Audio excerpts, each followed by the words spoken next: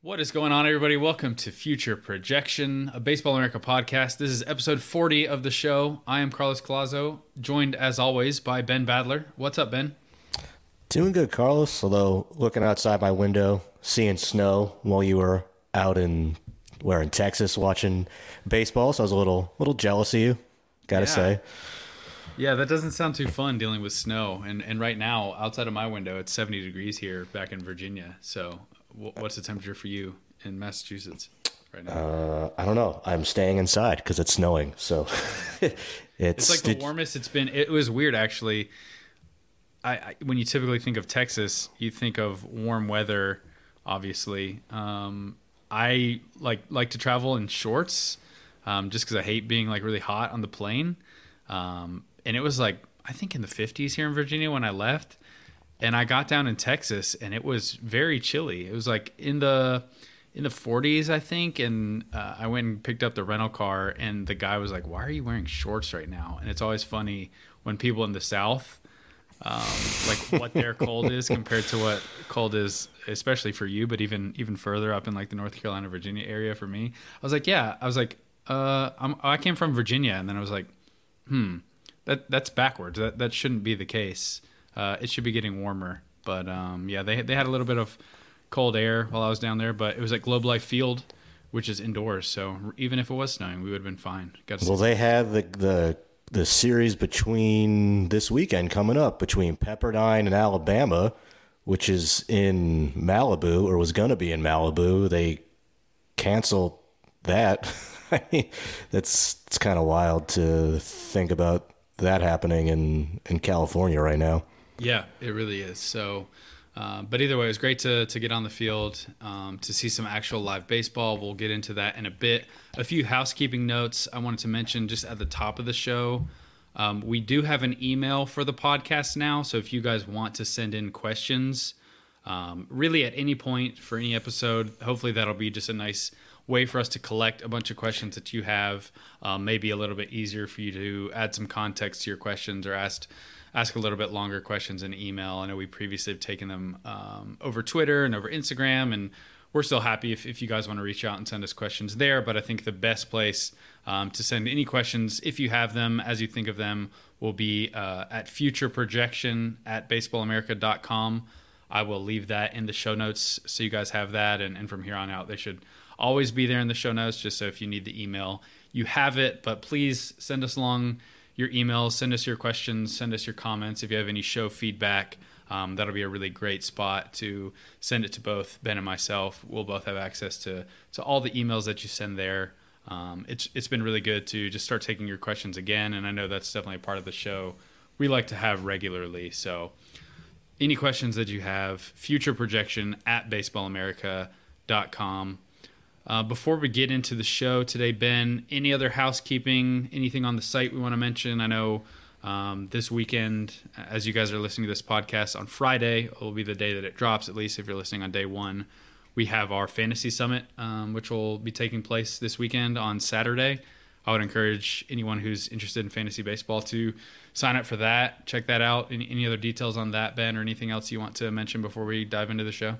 Yeah, I think the Fantasy Summit's going to be great. It's an all-day event.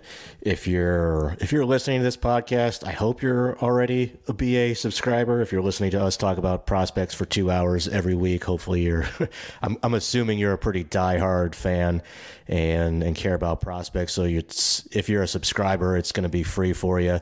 If you're not, just sign up for a BA subscription and you'll get automatic access to the event. It's definitely for the hardcore audience and players out there. So it's going to be all-day event. I think it's going to be really, really good seminar that these guys are going to put on. Yeah, so it's fantasy focused. We've got a bunch of fantasy experts who will be there. I'll be there talking draft stuff that maybe can tie into different dynasty leagues that you're in. But I'm excited to watch it just from my perspective, and it'll be fun to hop on and talk some draft stuff as well. We've got a lot of draft talk on the docket today. Obviously, seeing players in person helps that. It's just been fun to see these guys starting their seasons. We're fully in the mix of things, already hearing about players moving up boards. But Ben, you wanted to start us out on a bit of a bummer. you didn't want to talk about any live real baseball. You wanted to talk about injuries. Yeah, that's exactly how I phrased it to you, Carlos. Yeah. Let's start the show on a down note, but this is the time of year, right, where players are just ramping up, both in college baseball and in high school baseball, and obviously for minor league prospects too. They start coming back, or they start ramping up again in, maybe December or January, and then, something doesn't feel right. Here's an injury, there's an injury, this guy's going to have Tommy John surgery. So love spring training, but it is definitely that time of year where players are going to come back and get hurt and go down for the whole year in some cases. And unfortunately for Guardians fans, two of their top prospects right now are facing injuries. And I guess we'll go over them first, and then I'll ask you kind of your thoughts on them. But Daniel Espino, right-handed pitcher, who was the Guardians' number one prospect, although after the news of the injury, we moved him down to number 2, and we dropped him a little bit on our top 100. But the Guardians sent out a release saying he had, quote, lingering shoulder soreness and swelling after a throwing session in January, strain of his subscapularis, and a tear of the anterior capsule of his shoulder. And then they said at least 8 weeks of time down from throwing prior to initiating a return to progression. So 8 weeks before he even starts throwing again.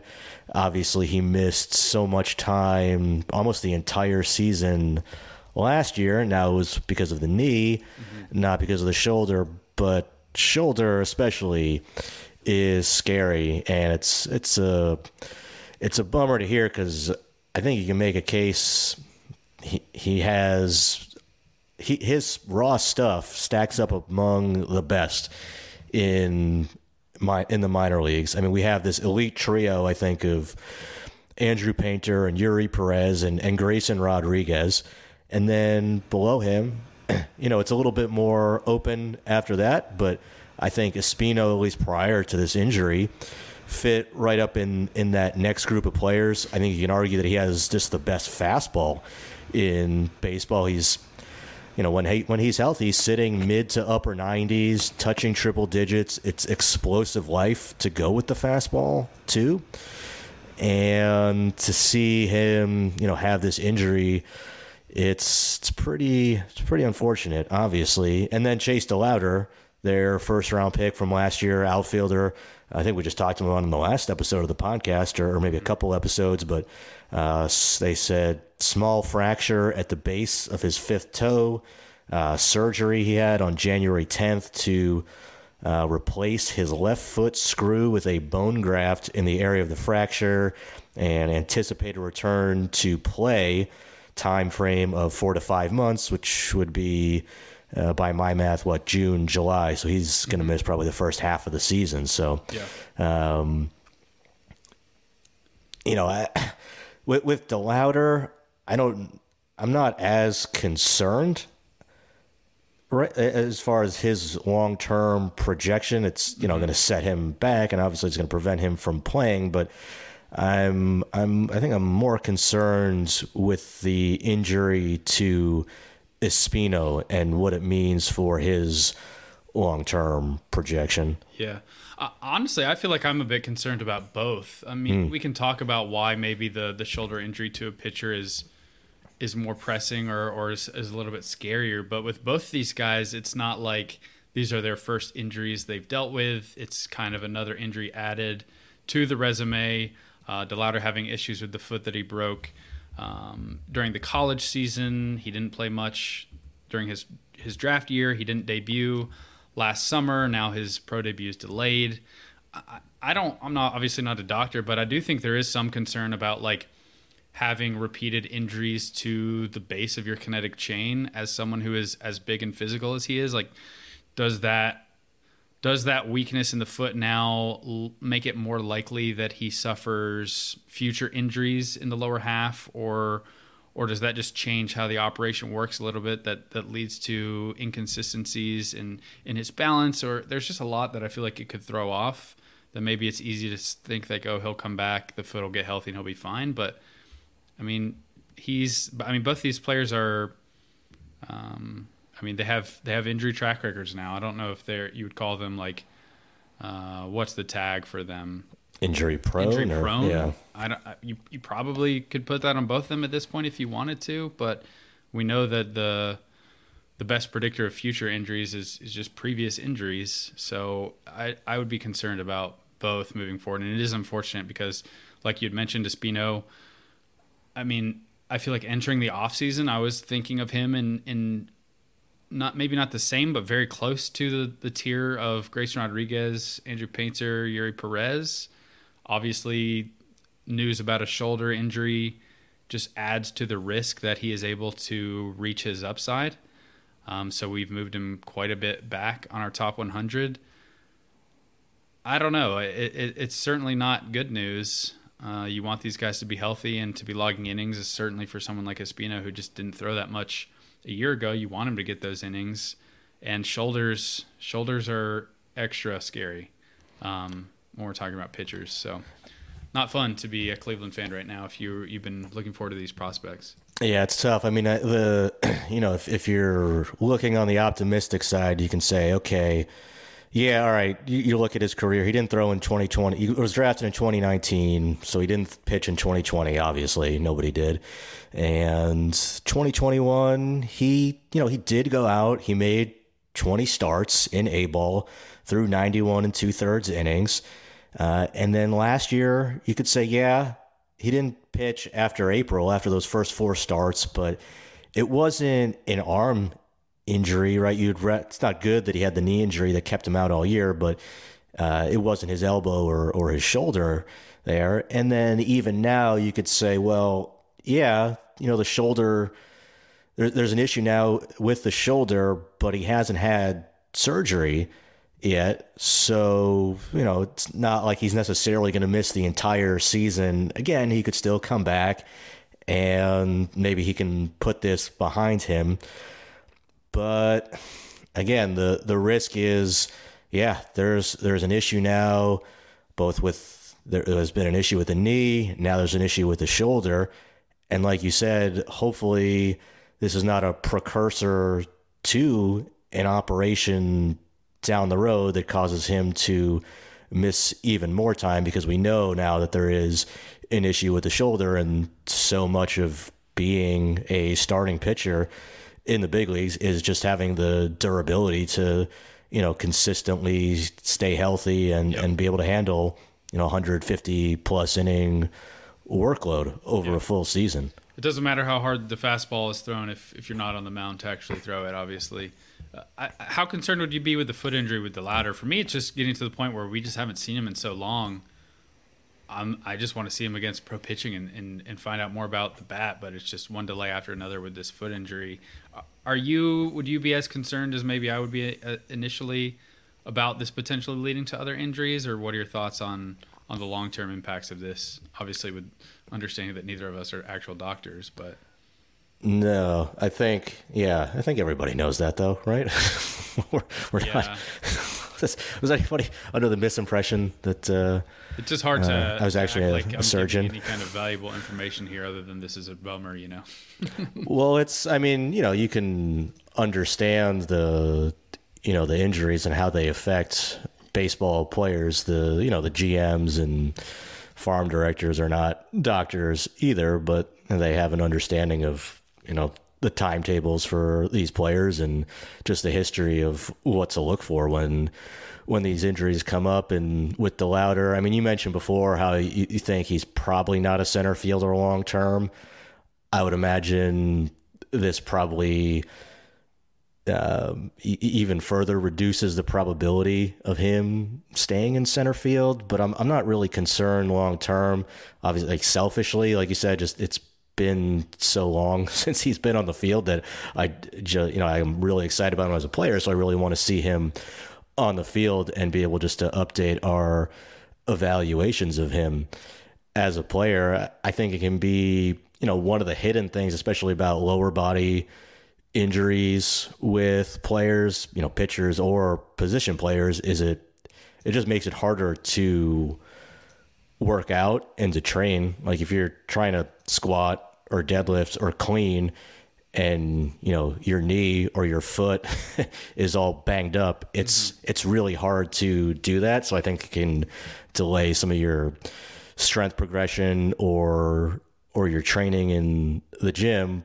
But I'm not super concerned with like Chase DeLauter needing to get any stronger. There's probably not any question, I think, on his raw power. And it's not like he's some raw hitter either who really needs the at bats. I think this is a guy with a pretty good idea of the strike zone and what he's doing at the plate. So I'm not as concerned about it. I do think you could make a case that he does need at bats against quality pitching, though. I mean, that's true. Depending on what you think of the competition he faced at James Madison, I mean, most people would put it at some level below the ACC and the SEC and the big Power Five conferences. That was always the knock from small school hitters is how much do you trust their numbers, since the competition isn't the same as the elite of college baseball in most years. People who are big Chase DeLauter supporters would point to the Cape, but I think that even with the Cape, there are a lot of really good pitchers who shut things down in the summer these days, and I think that's smart for them. There are a lot of issues with just throwing year round and getting overuse injuries that you want to prevent, and obviously as a pitcher especially, it's very tough to just play over and over and over again. But to Chase's credit, he did hit really well in the Cape with Wood. And I guess that just gets to my point about wanting to see him in pro ball, because there is a lot of evidence that he has great bat to ball skills and that he has a great approach, and pairing those two things with the physical tools that he has leads to a lot of excitement about his upside. And I just kind of want to feel more confident in who he is really as a hitter. Are those data points that we have from his time with James Madison, is that the player we're going to see in the minor leagues? Or is maybe are the numbers a little bit inflated? That's what I was looking forward to seeing with DeLauter.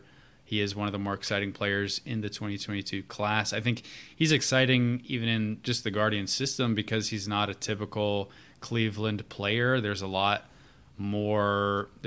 He's a lot toolsier than I think they've been drafting on the hitting side lately, and part of that is because he got injured and because he fell outside of the top 10, in part because of that injury. So you probably just don't see them choose toolsy players in general, because Cleveland is not often picking at the very top of the draft, and they have different philosophies of the kind of hitters they like. But for a number of reasons, both of these are bummers. I mean, does this change how you view Cleveland's system at all? Just adding injury risk to two of their top prospects? In some ways, I think this is maybe the best system to handle a few injuries like that, because I think they're incredibly deep. But what are your thoughts on how this changes how you view Cleveland's system, if it does at all? No, I mean, I think they're still one of the best farm systems in baseball.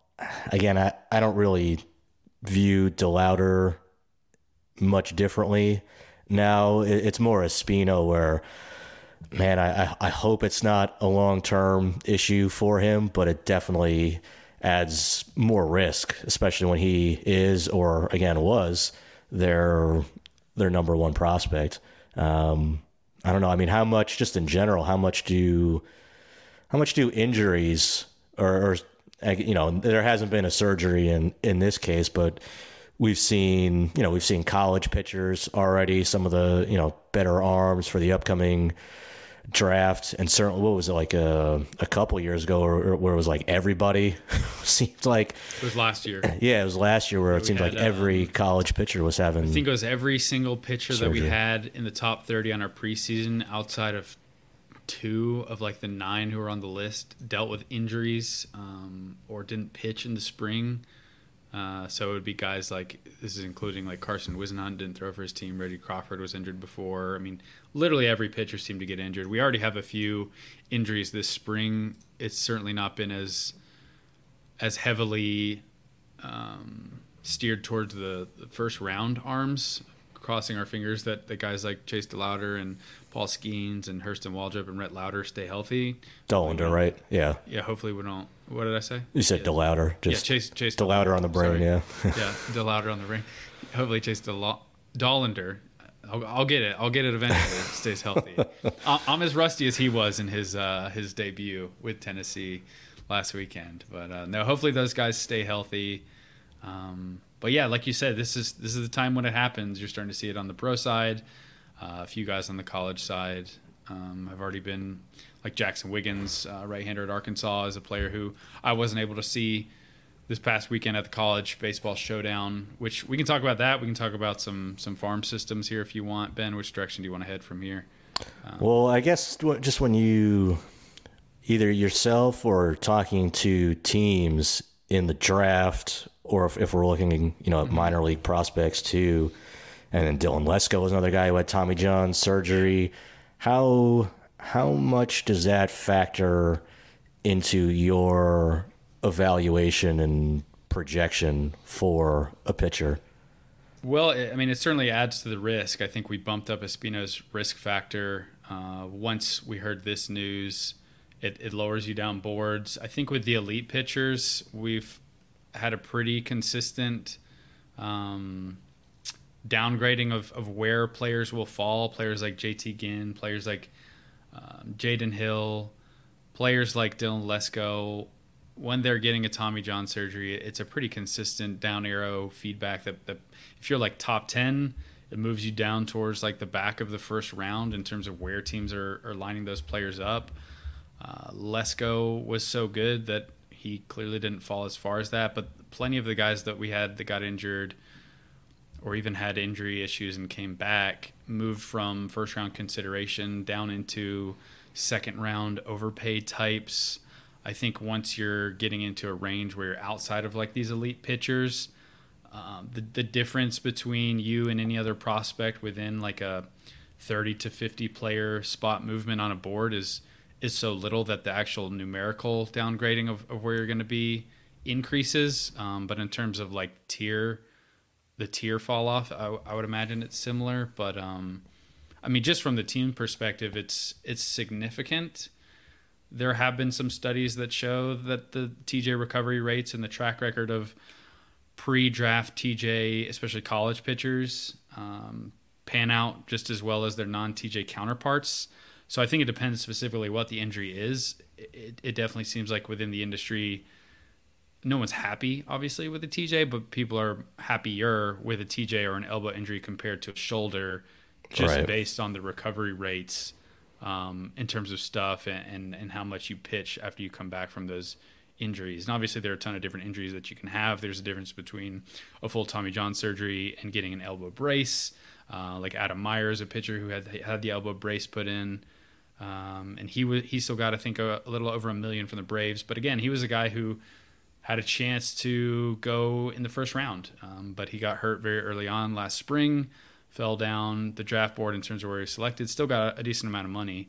And I think if you look at how much money that these post-injury players are still signing for, it shows you that the team still value them quite a bit. There are just a lot more questions about what are you going to be as a pitcher, and I think maybe more than anything, just the lack of innings and the lack of clarity in terms of production during a draft year is as significant as just the time that you're going to miss. Like just not being able to evaluate a player during the spring really, really matters, especially when the spring is the time where you are lining up your boards and the heavy hitters from your organization, whether that's a general manager, whether that's a special assignment scout, whether that's the scouting director himself. Like plenty of people in the organization are going to have good history and feel pretty confident about what a player is like before the injury, but it's a lot harder of a sell when you're trying to take a guy among the top 5 rounds where you're getting pretty significant money, and the people calling the shots either haven't seen this player at all or they haven't seen him in 6 months. And for a pitcher at the amateur level, 6 months is a pretty significant amount of time for just physical development, for pitch development, for player skill development. A lot can change, and teams can get pretty pretty gun shy about not seeing a player they're committing that much money to. So I think it just adds a bunch of risk. It adds a bunch of uncertainty. It certainly doesn't help you. I think teams are, you're right. I mean, it does move players down the board, but I think teams are also still pretty charitable for pitchers who've had Tommy John surgery going into the draft, and I think are in general more comfortable than I would be taking pitchers who've had TJ. There are exceptions. Like I think Dylan Lesko is still a super talented prospect. But I look at somebody like the Giants last year taking Reggie Crawford at the back of the first round, and he's a little different because he does have some two-way skills. He was taken with the 30th pick, signed for just about $2.3 million. Yeah, and he pitched like 8 innings at UConn and showed some really good stuff at the Cape, up to 99 with triple digits, pretty good slider in a very brief glimpse. I would have trouble with somebody like that where you already have a TJ in his medical record and a very limited track record of innings. It would be hard for me to project somebody like that sticking or feeling good about my projection that, hey, this guy's going to be a starting pitcher. It seems like there's a lot of bullpen risk in somebody like that. And that's, for the college guys, okay, maybe you have a little bit greater comfort level if they've had some track record of success and they have a Tommy John in their records. But I think especially the younger you go, the more indicative it is of, hey, there might just be something going on in this pitcher's, in the pitcher's elbow that we can't see, obviously, with the naked eye, or he's doing something mechanically, something the way his body works, something the way his body moves, that just puts a lot of stress on his arm and is going to create issues with him being able to stay durable enough to handle that starter's workload. Now, later in the later rounds of the draft, sure, obviously there comes a point where there's trade-offs you have to make, and the upside is worth it. But I think especially when you're looking at the top of the draft and in the first round, or you're looking to sign a guy for, a bigger overslot bonus later, I think the teams are a lot more comfortable with those players in general than I would be. Yeah, I think it's an interesting conversation because I think most teams are probably with you. I mean, it only takes one team to sign one of these guys. That doesn't necessarily mean that every team has the same risk aversion. Like, for instance, and also with a guy like Reggie Crawford, if you want to access that sort of arm talent, you just have to take on the risk, or else you're not getting that sort of arm talent. I mean, what other left-handed pitcher in the class was throwing 99 miles per hour with a slider like he threw? I mean, there are some guys who are close to that in terms of stuff, but there's not a lot of left-handers in most draft classes in general. And then to pair a left-hander who's also showing the sort of high-octane velocity and pure stuff that you typically can only find from the elite right-handers, like, I can understand wanting to roll the dice, because if you're not taking Crawford in that range, you just don't get access to that talent at all. And I think there is something to, like, shooting for upside at some point. Like, if you played it safe constantly, you might wind up with a lot of players who just don't move the needle for your organization. So I would be fine with it, depending on, like, the state of your org, how your player development has been. If you've missed consistently at the top of the draft for years, okay, maybe I can see a case where you don't want to do that. But I also just think that in the draft, it's very easy to overrate the amount of talent that's in any given draft class. So if you want to shoot for the moon and you want to go for upside, sometimes it just has to come with that risk.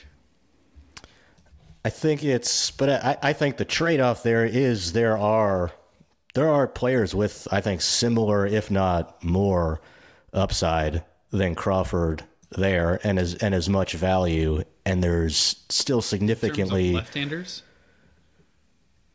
Just players overall on the board. Mm-hmm. You don't have to necessarily take a left-handed pitcher, and I think there are a lot of prospects just, in every team's minor league system where you have a guy who, throws really hard, and, might have a good breaking ball too, but is a reliever. And that's just a lot of risk there. And I think it's, like guys, Gunnar Hoagland, first round pick, Jaden Hill still got paid a lot of money. So I think teams, the injuries do move these guys down the board, but teams are still taking them pretty high and spending a lot of money on them. And again, it's a case by case basis, and it depends on each individual situation. But I think there's just also a tendency, like I think I mentioned before, to kind of overrate or overvalue what you can see or what you have seen right in front of you, and underrate the risk of something that is not kind of just like staring you in the face that you can't see right away. So I think it's just a bigger factor for me. I think it's also pretty telling in just how organizations value arms. I mean, teams desperately want quality pitching, and I would imagine every team in baseball is trying to develop those pitchers on their own, like from the draft, from the international market. Because I mean, look at the money that pitchers are signing for on the free agent market this past offseason. I mean, we're talking about Reggie Crawford costing so much in terms of acquisition costs, but $2.3 million, if he actually winds up being a solid pitcher, really in any capacity at the major league level, that's going to look like a bargain in a few years. So I could see also teams just understanding that, yes, we know a lot of these pitchers aren't going to pan out. The attrition risk of pitching prospects is quite high, but it's either this or you're paying premium prices on the free agent market, and no ownership in baseball, no front office in baseball wants to really build their rotation on the free agent market because of how much money that's going to cost you and how much it's going to limit you to build out your team in other areas. So I guess the 2022 draft, just looking back at it for the number of injuries and then still seeing all of these bonuses, just really highlights how valuable premium arms are in the draft, and how valuable those sorts of players are for teams, because it's incredibly hard. It's probably harder to find an ace for your team than any other position in baseball, right? And so it's just tough to find those guys, and at some point you got to take a risk to get them, in my mind. Tell me about some healthy players. Talk to me about Brayden Taylor. Dude, you were at the college baseball showdown last weekend. That looked like it was full of talent. It was full of talent. And Brayden Taylor is a Ben Badler player, if there ever was one. I feel like he has one of the most professional approaches that I've seen. I think the name that I talked about constantly in terms of like the best amateur approach that I've seen is Corbin Carroll. I feel like Brayden Taylor has entered that tier just in terms of constantly being in control of at-bats, having an outstanding eye at the plate. It looks like pretty terrific pitch recognition, but he's not. I think looking at his walk rates over his career and the chase rates, you could assume that Taylor would just be a passive sort of hitter who's going up there looking to walk, swinging when he gets like into 2-strike counts and needs to. But he was pretty aggressive actually in good hitting counts.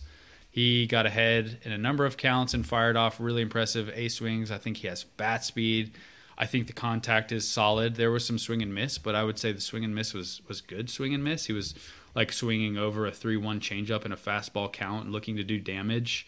And then when he got into 2-strike accounts, he made an approach and would make a little bit more, or he would change his approach, make a little bit more contact. But yeah, he was outstanding. He went 7 for 12 this weekend, homer to the pull side, doubled, 5 walks to 3 strikeouts. And all 3 of those strikeouts, I believe, came on the first day. And I never felt like he was having a disappointing day, even with those 3 strikeouts. One of the calls was probably, like, he probably identified the pitch as a ball better than the umpire did, got rung up. 2 of the other strikeouts were still solid at bats. And he looks like a fine defender at the corner. So Taylor was the top prospect at this event, like heading into it, who was Arkansas, Missouri, Oklahoma State, Texas, Texas Christian, and Vanderbilt were the teams who were at the College Baseball Showdown. And he certainly lived up to kind of the expectations that I had going into the event for him. Just a really, really polished hitter. I mean, I think he has to have one of the best, or if not the best, batting eyes in this draft class. Yeah, TCU third baseman. We have him right at the back of our top 10 on our 2023 draft rankings. And just watching him play last summer on the USA Collegiate National Team, obviously Dylan Cruz stood out. We talked about how much I love Jacob Wilson from that team. And, Jacob Gonzalez was there too. And we have Jacob Gonzalez, number 3, Mississippi shortstop, on our board. And he also off to a nice start too. Yeah. But I mean, man, the guy, I came away just last summer a little bit more impressed with Taylor. You give Gonzalez the edge right now. He's a shortstop, at least for now. Taylor's a third baseman. I think Taylor will stick at third base. Yeah. But like you said, just a very, very polished hitter, very mature approach, good swing. Really love the swing. I think it's a swing that can do damage, hit for line drives, use the entire field.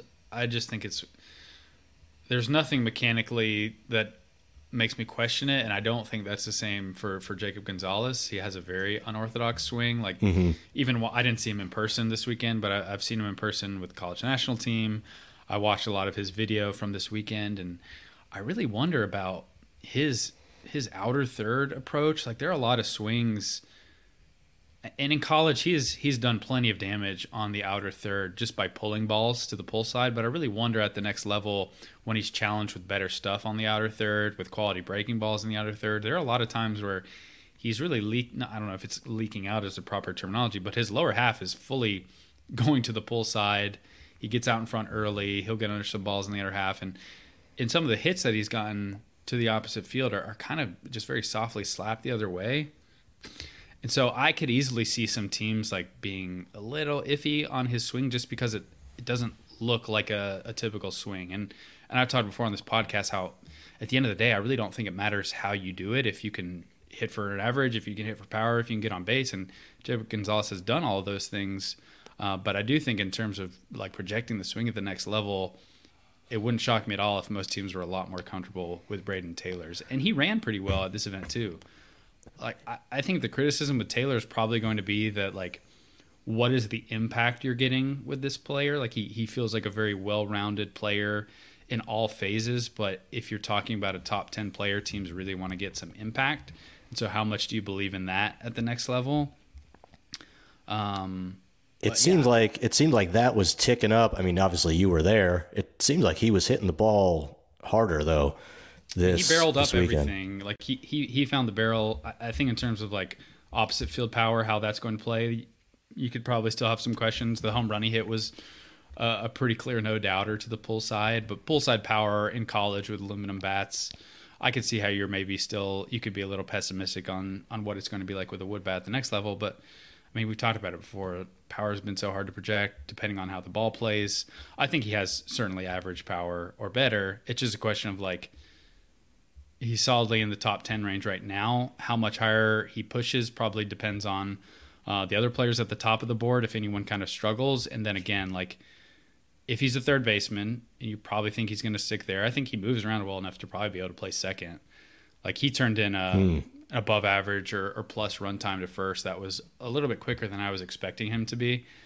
And so if you're definitely playing him at third, that's a position where you're typically trying to get some impact. But this is all nitpicking a player who I think is quite good. Like, I would be very happy with him if I was picking in the top 10, and if I'm picking at 7 or 8, saying he's on the board, I would be pretty happy with that. Well, and that's where I'm wondering, just from a scouting perspective, like you said, he's a very well-rounded player who checks a lot of boxes that you're looking for. And if he does show more power and he does show more impact this year, now, if you're looking at it through a traditional scouting lens, there's a lot to like here. From looking at the performance, at least the past 2 years and very early in the season, we'll wait to be determined on how the rest of the season plays out, but I'm going to assume he's going to have a really good year the rest of the season. Especially, it's the college performing bats seem like they have a tendency to move up the draft, especially as draft day gets closer.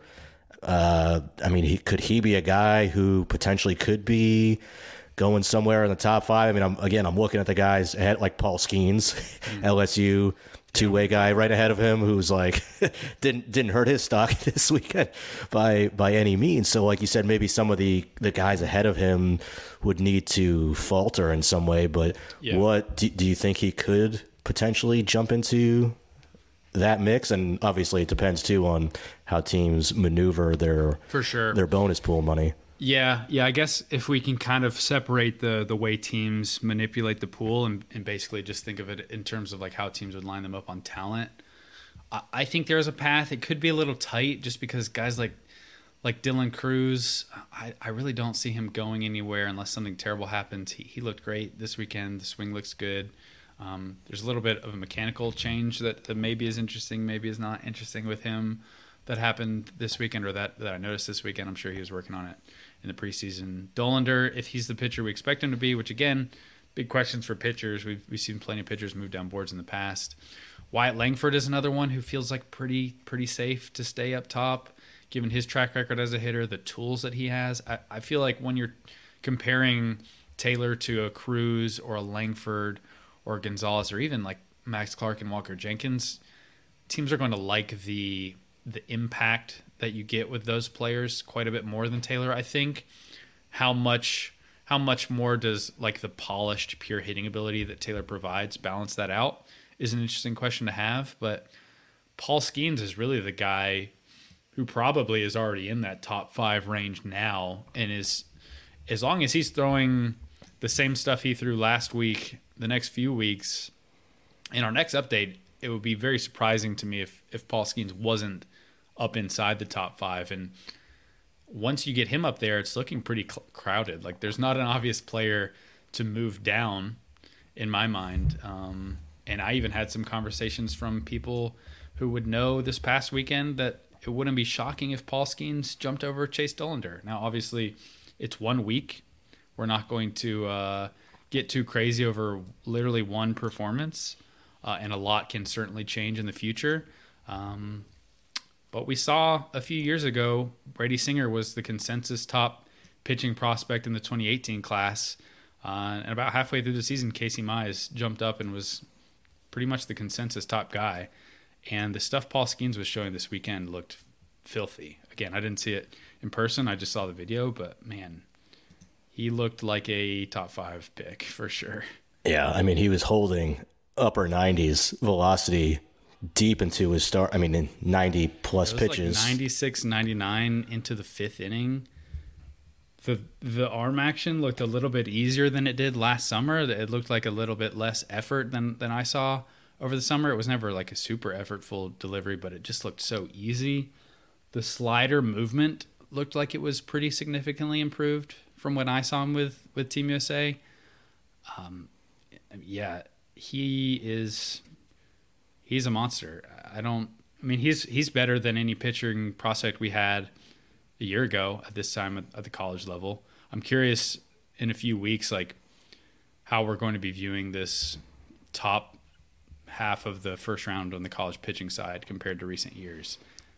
Because, again, Casey Mize is the best one that I've covered at the college level, probably. I'm trying to think how Casey Mize would rank with, like, when Jack Leiter and Kumar Rocker were at the top of the class in 2021, I believe. That's the right draft year, right, for those guys? Their first draft. Mm-hmm. Kumar Rocker confuses it a little because he was twice. But, yeah, when they were the top pitching prospects, everyone kind of was just like, yeah, we don't have any front-of-the-rotation pitching prospects here. Most people viewed Leiter and Rocker as, like, solid middle-of-the-rotation arms. But I think with Dollander and Skeens, we're looking at a lot of upside here. I'm excited to see that. And hopefully they match up in a few weeks. That's going to be a fantastic game when Tennessee heads down to LSU. I really hope they stay healthy and we can get a Dollander-Skeens matchup. That's going to be awesome. Yeah, I mean, looking at our top 9 prospects down to Braden Taylor at number 9. Again, guys can get hurt, things can change, but if I'm, obviously I'd, love to be Pittsburgh picking number 1, but Oakland A's picking 6, Reds at 7, Royals at 8, Rockies at 9. Even though you don't have a top 5 pick, some of those teams are going to get a top 5 caliber type talent, I think. Yeah. And I'm really high on this draft. I think I'm even higher on this draft than just the feedback we've been getting from the industry in terms of how they graded it out on our preseason ballot. Because a lot of the guys we're talking about here are pitchers. And the fact, I feel like the last few years, what you've been missing at the very top of the draft are just elite pitching prospects. The fact that we have a couple of those this year, it seems like, on top of up the middle college hitters with tools, up the middle high school hitters with tools with Max Clark and Walker Jenkins. I mean, Aiden Miller, too. I don't want to sleep on him too much. It's not like a classic shortstop prospect, which teams love on the high school side with tools, but he's a really good hitter and can probably stick on the left side of the infield. And I think the depth, too, once we get into some of the guys further down the board on the college side, I'm just very high on the college shortstops in this class. And yeah, I like this class a lot, basically. And this weekend didn't really dull that for me at all. Although I am still wondering what teams are going to do with Enrique Bradfield. We've talked about his profile being odd. He didn't have a great weekend, which it's just 3 games, but it's a very unusual swing with limited power. Yeah, Vanderbilt center fielder, first round range on our board right now. What did you see from him? I mean, it just sounds like performance wise, he just didn't have a great he didn't drive weekend. The ball very hard. There were a lot of like flyouts early in counts where he didn't square up pitches. He rolled over on a few ground balls, and it wasn't even the ground balls where he turns in like competitive run times down the line, and just turns a weakly hit ball into an infield single. Went 1 for 11 overall, couple walks, 3 strikeouts. He did hit one ball hard, squared it up the middle, line drive. But for the most part, it was just kind of inconsistent contact. I thought they weren't the best swings early on in counts. There were a few called strike threes that I thought were pretty competitive pitches that I would want to see him maybe take a hack and be a little bit more competitive. But again, like, he was still impacting the game defensively. I expected to see a dynamite center fielder, and he was that. He didn't have a ton of tough chances, I would say, but he showed an ability to go back in the gaps really easily and convert deep fly balls into outs without really sweating at all. When he was on base, he stole immediately, tagged up from second on a fairly routine ball to left field that I feel like most players would at least have to think twice about tagging up, and for him it was never really a question. So there are things that he's going to do for a baseball team, even if the hits aren't falling. But in terms of the swing itself and the power that he's going to have, I don't know. I've talked to some scouts who don't view him as a top 10 player and view him more of like a back of the first. And I'm just curious to see like if there will be any sort of consensus formed around Bradfield, because he does seem like a polarizing type of prospect, just because of the tools that he has and the swing and the lack of power. I mean, some people seem a lot higher on that than others. I don't know. It wasn't the best look this weekend, but he does have a good track record of hitting and performing at Vanderbilt. But he's also like the guy on that Vanderbilt team now this year. There's no Spencer Jones in the lineup, although I think it's a solid lineup still, but there's like no other player that you're really focusing on offensively. So it'll be interesting to see how he kind of handles that this year. Who else popped for you either there or just in general this weekend? Maybe the most impressive other outing, Rock Reggio, I think I want to mention, just because this is all right, yeah, Badler player. I mean, he's listed. I think we have him listed at 5'9", and it wouldn't shock me if he was not fully 5'9". But he was just Mr. Barrel Machine this weekend. That's him. He hit everything hard. Hit, I don't know what he actually, I have the triple slash line, but a triple slash for 3 games is deceiving. 364, 462. What's great about Reggio is he is an absolute firebrand of a player in college baseball, and the Arkansas fans absolutely detest him because last year, if you guys were at this game or watched this game, or you just want to look up clips, anytime he steps to the plate or is announced or anything happens with Reggio, everyone is up and booing him loudly and aggressively. Last year in the College World Series, he homered a couple times against Arkansas. The first time he did this little, I asked some Arkansas fans about it at the game because I was sitting around a bunch of them. Their fans are great in terms of the amount of people who travel and support the team. But I was like, why do you guys hate Reggio so much? And they're like, oh, he was prancing around the bases at the College World Series after he homered. He's just not a good kid. We don't like him. I was like, oh man. And he pulls up the video of Rock Reggio's homer, and he does this prancing movement around like when he's rounding third. And it was so funny because I think it was either the same series or very shortly after, he hits another home run, and because he had been criticized and booed because he pranced, the next time he like full on sprinted around the bases, and as he's rounding third, he's like waving to the crowd like give me more of the booing. But it really seems like he lives in that environment, and it doesn't faze him at all. He's strong. He's like a shorter guy, but he's very strong. The power to the pull side was apparent in batting practice. I don't think he's going to do much for you defensively, but he can really hit, man. And that was his MO as a high school player. He always hit in high school, and teams kind of wanted to see him prove it in college because the defensive profile was so limited, because the secondary tools weren't great. But man, it was a lot of barrels, so I was impressed with that. I'm curious. We have him right now like in the 150 to 200 range on our board. I'm curious how much higher he's going to push with a strong season, because I do think there's some impact there as well as just good pure hitting ability. Yeah. Oh, I mean, Oklahoma State second baseman, if he continues to be a college performer, those guys can go in the top few rounds. I agree with what you said on him, especially offensively. Unsigned Brewers draft pick out of high school. Just a really good feel for the barrel. Really like the way his swing works. Very short arm, short level levers. Excuse me. Just very direct, compact path to the baseball.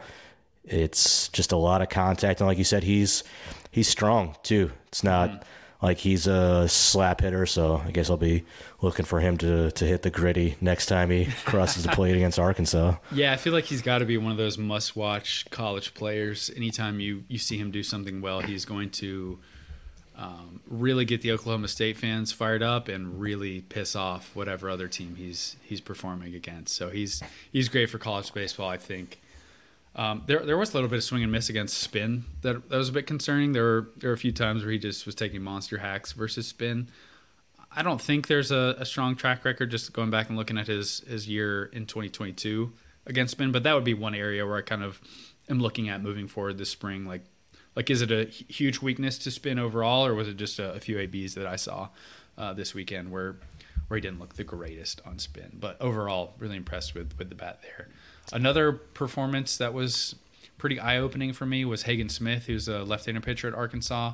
He was the Friday night starter for that team against Texas. So one of the first pitchers that I saw at this event. He's class of 2024, by the way, not a 23 class. The stuff that he was throwing was much better than I was expecting to see. I was expecting low 90s and solid control, and he didn't throw anything slower than 94 for 4 innings and had a hard slider with power that I thought looked like a plus offering at times and dominated. I'm trying to see if I have his line here. I don't have the actual results, but he was probably the most impressive starter that I saw. Okay, yeah, 5 innings, 1 hit, 1 run, struck out 8, walked 2. I mean, he was a great pitcher out of high school. He was a player who had Tommy John surgery early on.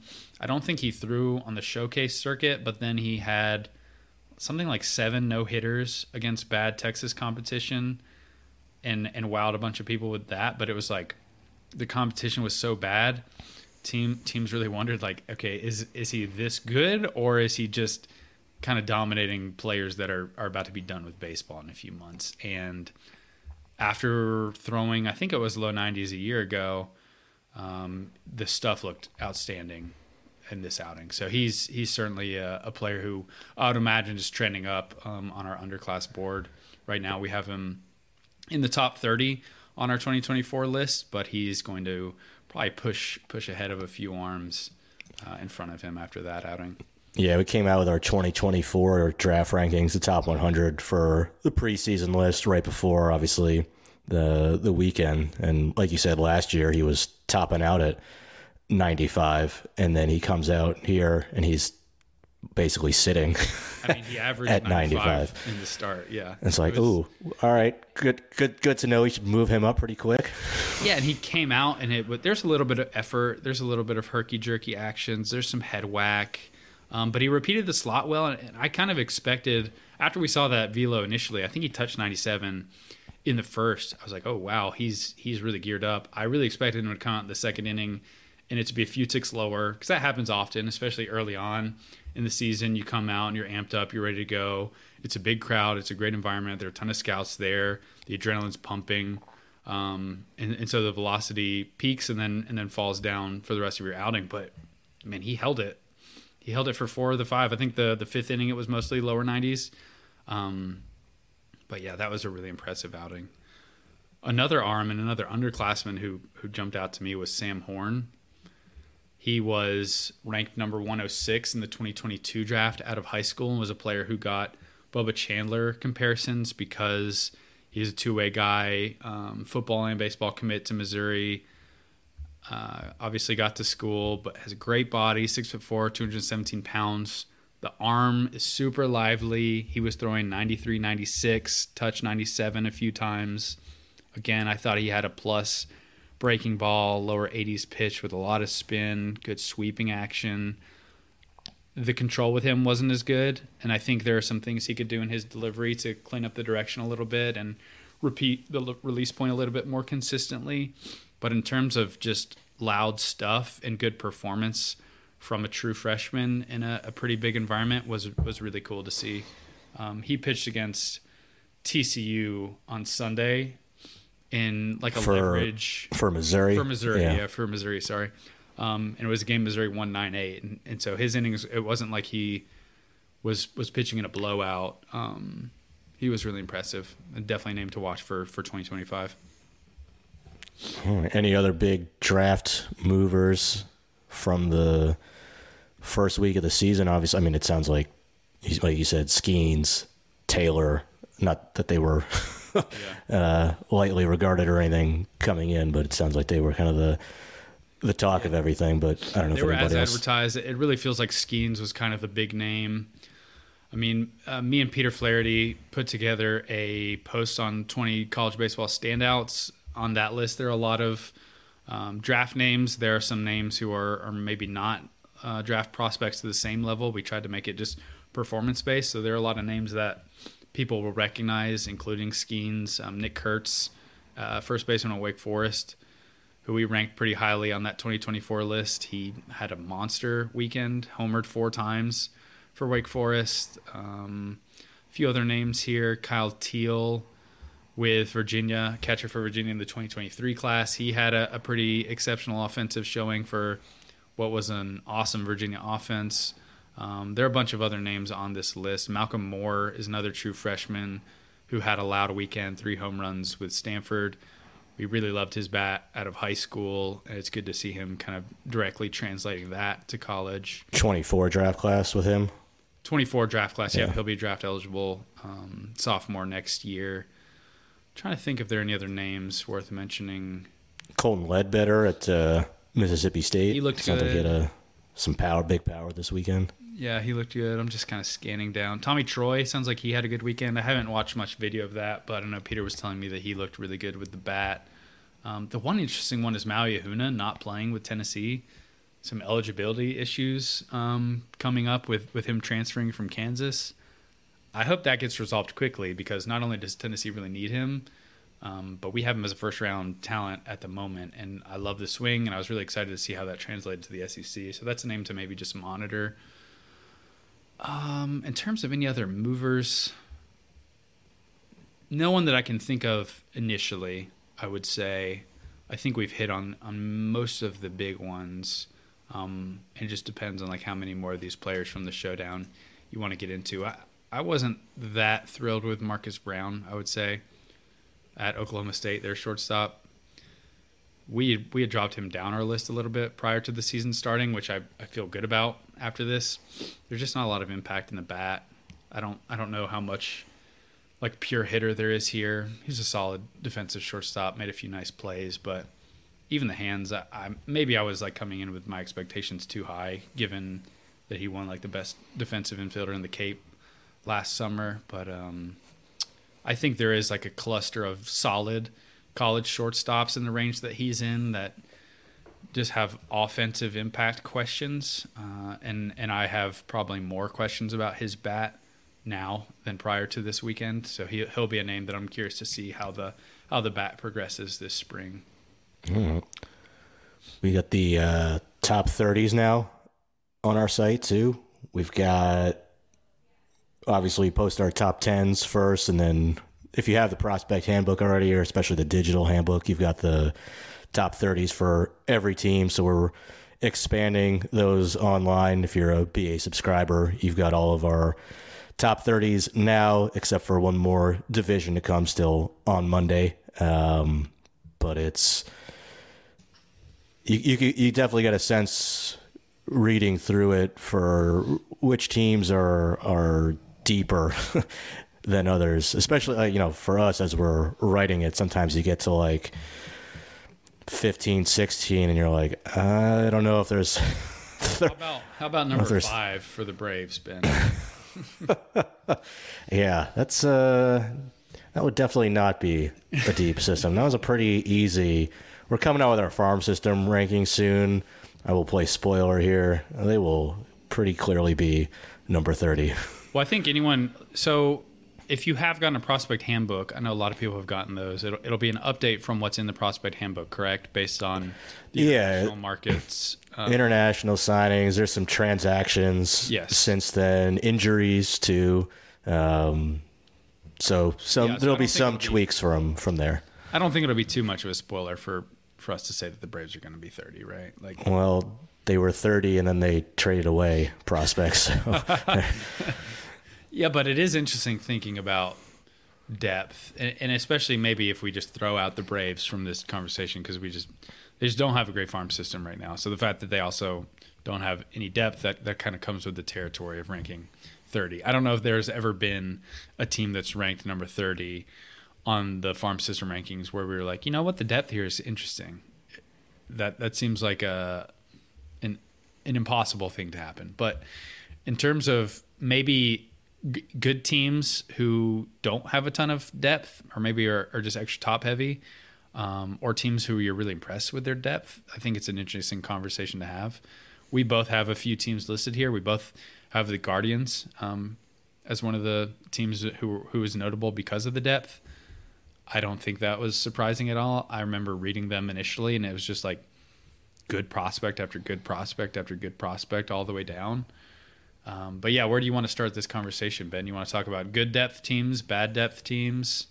Yeah, I like the depth of the Guardians. It's like you said, even guys who are in that 16 to 30 range for them, who in a lot of other systems would be candidates to be, somewhere in that 10 to 15 range for a lot of other clubs. And when we're trying to figure out where to slot in the 2023 international signings, it's like, well, they signed Welbin Francisca, who I like quite a bit. I mean, smaller guy, but I think he's got some good feel for hitting.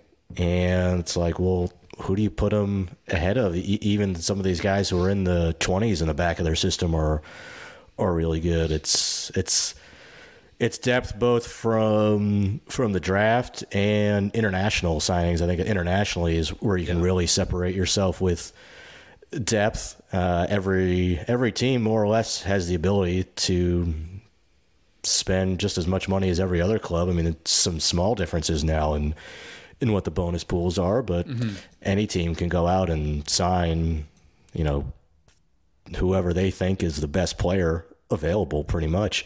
So there's no limitations financially for the most part internationally, and you can, if you have a good international scouting staff, you can hit on a lot of depth players, guys who aren't even necessarily the big money guys, who can turn into pretty good prospects. And I think you can certainly see that throughout the Guardian system. A few things that I wanted to mention. First, I kind of did a bit of a proxy to account for depth. I went through all of our teams and looked for the 35 score grade for each prospect handbook team. So the way we do our BA grades, it's the expected role that they're going to have, and then that comes with a risk factor that will kind of give you an adjusted grade where you can see where teams line up. So I looked for the 35 line for every organization, and so that would mean basically an extreme risk to be a 50 or less than a 50 in terms of overall role. So I use that as sort of a proxy for figuring out the depth of systems. Where the Guardians 35 line starts is at prospect 22, which is far and away the best of any team that we have. The next best is a group of teams tied at 17. And just for some context, at the opposite end of the spectrum, the three teams at the bottom, the Braves, that line starts at prospect number 4. The Astros, that starts at prospect number 8. And the Phillies, that starts at prospect number 7. So I think that is a decent way to quantify depth, and it's kind of shocking that it's all the way down at 22 for the Guardians. So, I mean, just like from a mathematical standpoint, that means we've got 19 players essentially that would have a case to be top 5 in the Brave system, which is insane.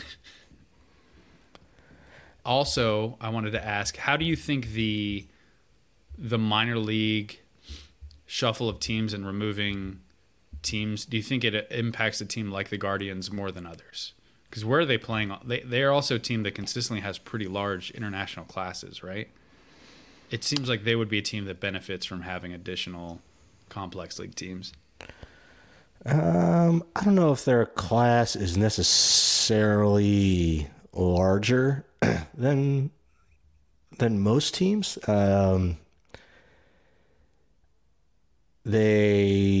I think they just have signed a lot of good players, and that sticks out. So I think that might be it, but I don't see why they would be you're saying they might be at a disadvantage relative to other clubs because they sign. Yeah, I was wondering if they signed such a quantity of internet, because it seemed, and I could just be wrong here, but it seemed like they spread around their international money a little bit more and get like larger classes in terms of number of players compared to like really going in on one of the high bonus kids and using most of their pool up on a few top players. And then just looking at the depth of their system, I just wondered as we were talking about this, if there would be a team that maybe would be able to take advantage of a few extra minor league teams more than some others here. Because it just seems like the Guardians consistently do a really good job with player development. Although I guess every team theoretically should be able to benefit from adding a few lower level teams. Yeah, I mean, if you have multiple Dominican Summer League teams, I think that gives you an advantage. Just gives you more roster spots, more playing time for more players, more opportunities to get lucky with your lower bonus players. I mean, they're not a team that would or that has gone out and signed an Ethan Salas for putting almost all their bonus pool money into one player like that, or a Jason Dominguez, or a Robert Poussin, somebody like that. But even a lot of teams that are doing that, they're still signing a lot of players for lower bonus money. A lot of $10,000 signings that just don't get quite as much attention or press that way. Gotcha. What other teams do you think impress you in terms of depth? Any teams that maybe rank a little bit lower than the Guardians, who you found yourself being kind of intrigued by the quality of their depth? Yeah, I guess in terms of surprises, to me, the Pirates' depth was pretty intriguing to me. I mean, they have guys, even toward the back of their top 30, like Alani White Jr., who he was hurt last year. It was a high draft pick for him in 2021 coming out of high school, who I think is still pretty intriguing. They have, they still have, and they have good arms down to, or at least some intriguing, depth type arms into the, toward the 20s in their system, or at least the back half of the teens, guys like Hunter Barco, Michael Kennedy, a couple lefties, adding another big international signing this year, in Shim out of Korea. So there's some pretty. Hunter Barco ranking 17 here is pretty good for the system. I like most of the arms in the 10 to 20 range here. Like Solomito, Thomas Harrington, Cal Nicholas, Barco, Michael Kennedy. You saw him quite a bit out of high school, even down to Carmen Majinski. I'm not fully up to date on what Carmen Majinski has done, but he was fascinating out at the draft. So I like a lot of the arms that are here. Yeah, and I don't even really necessarily love the very top of the system. I mean, I do love Tamar Johnson. Tamar Johnson fan. I love Tamar. Andy Rodriguez, we've talked about. A little lower on, like Nick Gonzalez and Henry Davis compared to maybe consensus, or maybe we did ding Gonzalez enough this time, but I do think there's still like a second wave of guys beyond them that's still pretty solid. No, I agree. Yeah, I like Luis Ortiz and Quinn Priester quite a bit. Bubba Chandler's exciting. I'm probably with you on Henry Davis. Nick Gonzalez, I think we've dinged him appropriately. But there are a lot of players that you could easily look up in a few years and be like, wow, this is another good player from the Pirate system. Thomas Harrington is obviously a personal favorite from me. The team that I was really excited about in terms of depth, and maybe it's less surprising because I think JJ's written about it quite a bit, just with the moves they've made, it's really no surprise to see the amount of quality players they have, and that's the Reds. And for the Pirates, by the way, their 35 line started at player 15. For the Reds, their 35 line starts at player 16. So kind of towards the top in terms of like quantity of depth, how I'm basically describing it right here. They're one of the top teams. Again, through their 10 to 20 range, there are a lot of players that are exciting to me. And like hearing how JJ talked about this list and making it and saying like he could get into the 40s and still be talking about like interesting players, not that they would be like everyday profiles, but he seemed to rave about the fact that he could just keep going and keep going. And typically I would say that falls off once you get close to 30, and it's sometimes can be painful to try to even get to 30 for some systems. But the Reds, I think, have a ton of really exciting infielders, which I love. A lot of shortstops, a few really exciting third basemen. Cam Collier, obviously, is a player we love. Spencer Steer, Sal Stewart, I like a lot. Matt McLain, I don't know. People probably have polarizing thoughts on McLain, but I think he's a solid player across the board. Jay Allen is an exciting athlete. Michael Ciani, again, an exciting athlete. I don't know how much you're going to get out of the bat, but he ranks 18 in this system, which I think is pretty solid. But I like a lot of the depth in this system as well. I mean, Austin Hendrick and Reese Hines ranking basically like outside of the 30 here, I feel like is a pretty good sign for your system. Yeah, I like the top of their system, particularly, with Ellie De La Cruz, Cam Collier, Noel V. Marte, like those guys quite a bit. I don't know. I feel like it falls off pretty steeply from there after those guys. I mean, some of the guys seem to be a pretty clear tier break. I would agree with you there. Yeah, some of the guys after that, it falls off pretty sharply, I think. But at the same time, especially going back to the international players at the lower levels, they do have a pretty interesting array of guys who could be breakout type guys, whether it's Carlos Jorge, Ariel Almonte, the outfielder, Leonardo Balcazar, trading for Victor Acosta from the Padres. Yerling Confidant is still an intriguing guy. They do have a bunch, and adding Alfredo Duno now, the catcher from Venezuela, who they signed January 15th or just after January 15th this year. So there is an array of kind of breakout type guys that they've signed out of or traded for from Latin America in that system. And they just have a lot of depth of up the middle players who, again, depending on how the next year or two goes in terms of player development, we could be looking at a lot of players that we feel a lot more confident in. I think you're right that like once you get past maybe Cam Collier or Christian Encarnacion-Strand, there's a clear tier jump into these players who are all kind of more muddled, and I don't think you can feel super confident in them having like an impact regular role. But if a few of them turn, and there's a lot I feel like that could turn into those sorts of players, I just feel like the number of solid prospects that you have here is pretty quality. Like, and also this could be to where most teams that I'm looking at here, I'm like, oh, the depth is really good because I just finished doing a Braves list that falls off quickly and also doesn't have bats. So I see a lot of hitters who are playing shortstop and third base and second base and center field. That excites me a little bit. Yeah. On the other end, though, like if you look at teams that surprised you the other way for not having a great farm system, the one that really jumps out to me is Oakland. Yeah, I'm curious about this conversation because if you look at the 35 line for Oakland, it's at 17, which would tie them for the second best with the Cubs, the Giants, and Rangers in terms of where the 35 line falls. And I do think that the A's don't have nearly as good a system as they should have, considering the players they've traded away. But I actually think I'm higher on their depth than you are. I think they have a lot of interesting athletes, but I also feel like it could be a lot of player types that you are just much lower on. Like, there are a lot of risky profiles here.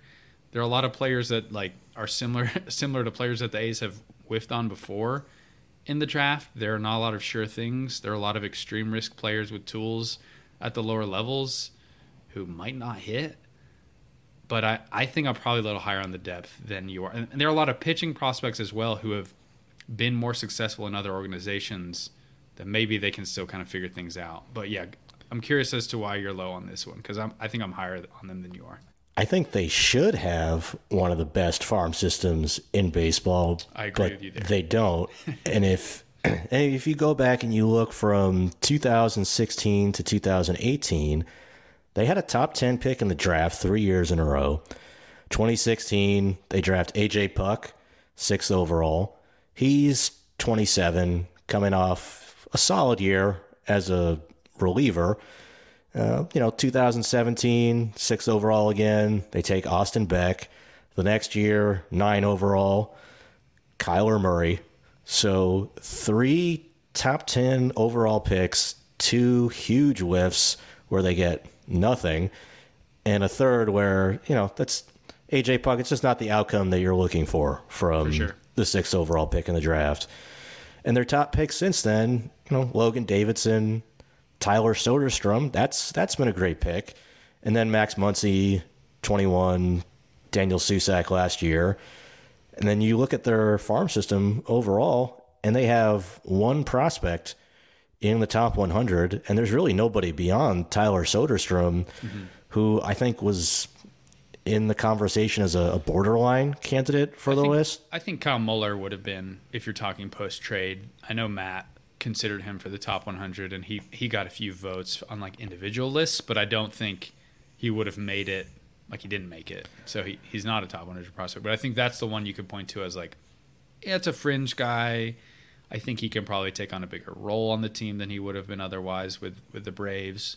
But at the same time, Ryan Cusick was looking pretty good with the Braves, and then he went to Oakland, and everything fell apart. So I think there's some reason to question like the A's pitching development, what's going on there. Yeah, I don't think anybody's expecting Kyle Muller to be a front-end starter either. I mean, Mason Miller, the right-hander they drafted out of Gardner Webb a couple of years ago, he has electric stuff. It's upper 90s, fastball up to 102, plus slider. It's probably a reliever.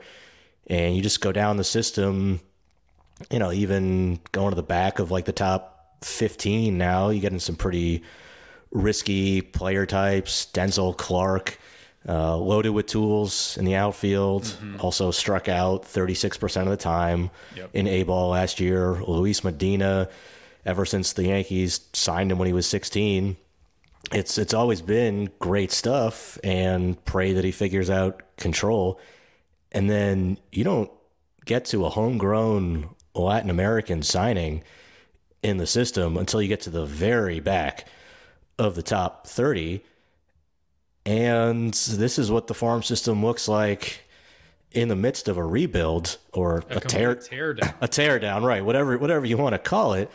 Having traded Matt Olson and Frankie Montas and Matt Chapman and Sean Manaea, Bassett, and unlike the Braves, unlike the Braves where the system is thin, at least in part, because you have Michael Harris in the big leagues at 21 and Spencer Strider at 23, and he's graduating 2 years after he was drafted.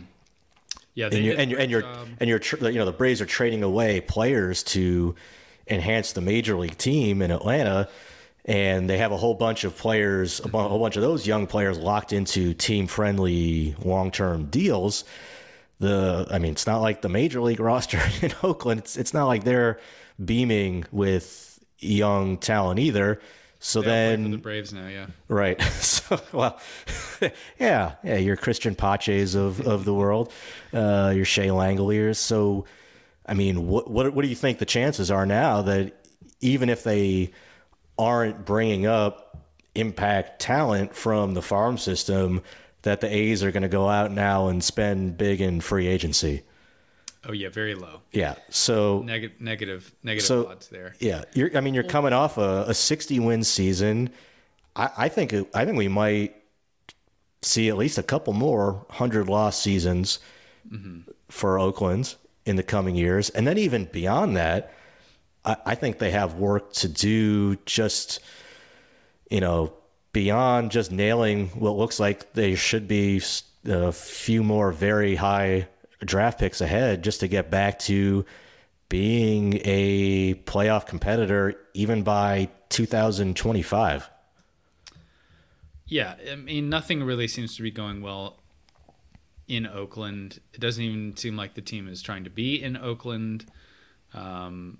It's weird to me because a lot of these trades, I feel like there was just a desire to get a quantity of players rather than quality. Like, I would much rather have cut down on a few of the prospects that were coming back and instead increased the value of the players I'm getting back. I talked to a couple of people after some of those trades where they really wondered what the thinking was from Oakland's point of view. I mean, Sean Murphy is probably a top 5 catcher in the game conservatively. And who's the best prospect they got back in that trade? Kyle Muller? I mean, I would rather have gotten back some hitting prospects and some more upside, I guess. I don't know. It just doesn't seem like the trades make a whole lot of sense. And it's not, I don't think we're doing some sort of revisionist history either. People were criticizing these returns when they happened. So, yeah, I don't know. It's certainly not a system. It's a system where you would look at and think, oh, this team probably needs to rebuild. Not this team is in the process of and has already traded off all their major league assets. It's very tough. Yeah, I don't. It's not an easy time to be an Oakland A's fan right now. I mean, nothing the organization is doing is helping you become more of a fan of the team. It seems very clearly that the team is trying to get out of the city, right? Oh yeah, we talked about like best and worst owners before. I mean, did we talk about Oakland's ownership? I think it's got to be. It's got to be toward it's a miss on our part for not talking about how bad it was. Yeah, it's got to be toward the. Even among so many fan bases that really despise their ownership, they have to be toward the bottom or top, I guess, of the of those rankings. It feels like a real life major league scenario going on in Oakland, like the movie about the Indians. Yeah, it sort of feels like it's happening. Except I like Major League. So. Oh man, Tyler Soderstrom. There's a lot of weight on your shoulders. I like Tyler Soderstrom. I do a lot. Yeah, I think he's going to be a great hitter. But man, can he teach Denzel Clark or Henry Bolt how to hit? That'd be great. Henry Bolte. Do we know how to pronounce his name? I should know that. Any I don't know, any organizations jump out for you or surprise you, or you thought they were going to be their 30 was going to be better than you were expecting? The Phillies is pretty top heavy. I think their system falls off pretty quickly. They're one of the teams that I mentioned that it gets to that 35 line pretty quickly, number 7 overall.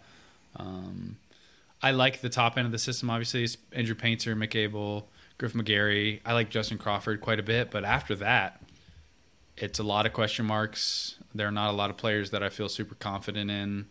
I think they could improve the depth of this organization quite a bit to help supplement what is actually like a really exciting major league team and an ownership group that seems to be trying to win in a really competitive division. But yeah, that one, once you get outside of the top 5 or so, I feel like it falls off pretty quickly.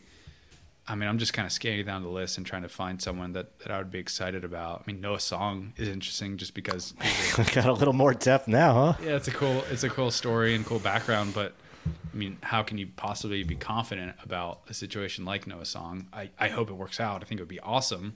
And Noah Song, in terms of arm talent at the draft, was really, really good. But being away from the game for so long, and then the Rule 5 scenario that he's in, how they're going to handle him now, it almost would have been better if he didn't get released from his military duty until like later in the year for the Phillies. Yeah, I gotta feel like either he's gonna have like a stub toe that's gonna put him on like the longest DL or IL stint possible, or he's gonna end up back with the Red Sox. Because if you're a competitive team like the Phillies, man, it's a tough ask to keep him on the roster all season. Yeah. Another one that I thought the depth was a little bit lacking, especially compared to an exciting top end, is the Cardinals. You got Jordan Walker, Tink Hence, Mason Wynn. I'm pretty high on Matthew Liberatore personally. And then really after that, I'm probably lower on Cooper Jerpy than a lot of people. There are not a lot of bats that I feel too confident in after that. I'm really intrigued by Pete Hansen. I think St. Louis in general does a really good job with player development, so it wouldn't shock me if this system wound up being better than I'm expecting. But I do think that once you get outside of like top 5 to 7 of this group, it falls off quite a bit. There are a lot of like polished college producers here. So again, like that seems like a player type that St. Louis has just done a lot of good things with. And I think even maybe looking at Alec Burleson as a player who has exceeded the expectations that I had for him already, maybe this is more of a reason for me to buy into the Cardinals more than I should.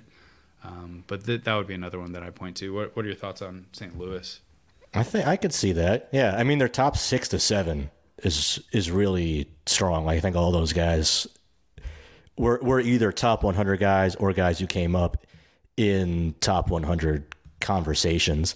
And their top 3, Jordan Walker, Tink Hence, Mason Wynn. I mean, that's quite a 2020 draft that the Cardinals had, and three high school players. And I remember thinking at the time, like I was lower at the time on Jordan Walker, So he's a tall guy. He's too big for you, Ben. I didn't think he was a third baseman. I thought there was some length that was going to lead to some strikeouts, and offensively, that he's not a third baseman though. To your credit. I mean, at the same time, also in some fairness, there they got a pretty good third baseman in St. Louis. Yeah, that's very true. That's very true. So maybe in another organization, you get a little bit more of an opportunity to play there. But I said at the time, what I really liked, I think I tweeted out, was like, man, I love the arms, the high school arms the Cardinals are getting with Tink Hence and Mason Wynn. So I don't know, half credit for liking Tink Hence and Mason Wynn, even though I liked Mason Wynn. Half credit. Mason Wynn has maybe the best arm in baseball. You liked his arm, Ben. Well, I guess I was excited about him on the mound, man. I mean, I still think if you can still be excited about him on the mound. If something, if he needs to go to a plan B somehow down the road, so I mean, he's a legitimate pitching prospect if he needs to go back to it. But yeah, I mean, Tink Hence looks like. Obviously, we want to see him do it in more than 3-inning bursts. There's only so much, he can't control what the Cardinals allow him to do, and I understand why they're being conservative with him. But just the stuff across the board: fastball, curveball, slider, changeup, throwing strikes, missing bats with so many different pitches. I think the upside there is if he has a durability, is a front end type starter. I am super excited by Tink Hence. And then they took a lot of college strike throwers in 2022 with their arms. I mean, Cooper Jerpy, Bryson Motts, Pete Hansen, who might be, you can make a case that he's the best command pitcher in the class last year, Max Radjic. I think they have a lot of interesting arms that fit the mold of players who teams seem to do a really good job adding velocity to. Gordon Graceffo is a perfect example, yeah. Yep, and they've done a good job with that. And again, I'm kind of talking myself out of my position of I don't like the Cardinals' depth. We've kind of reached full circle here with me, where I'm like, maybe I was a little too low on paper. And once you actually look into some of these players a little deeper and some of the track record that St. Louis has had with similar player profiles, I mean, they just consistently do a pretty good job. I do think Jordan Walker is a fascinating one because I don't know that anyone expected Jordan Walker to be this sort of pure hitter. I mean, his power was pretty apparent at the time in high school, but I think I was with you. I was maybe less excited about the athleticism. He's still running better than I expected him to run in pro ball. The pure hitting ability is better than I expected at the time. I would think probably better than anyone expected at the time. If you redrafted his year, he would have to be going top 5. Oh, absolutely, yeah. I mean, how many players, let me just pull up the 2020 draft here, which is looking like a pretty bad draft right now. Except for the Cardinals. Yeah, I guess except for the Cardinals. So how many players in the first round? I'll run through a few names, and you tell me who you would take over Jordan Walker, who was at number 21 overall, signed for $2.9 million. So Spencer, just say yes or no if you'd take Walker over this player, and we'll go through a few quickly. Spencer Torkelson. No. Heston Kjerstad. No. Max Meyer. No. Asa Lacy. Come on. I'm just going down the list now. Austin Martin. Ooh. No. Emerson Hancock. No. Nick Gonzalez. No. Robert Hassel.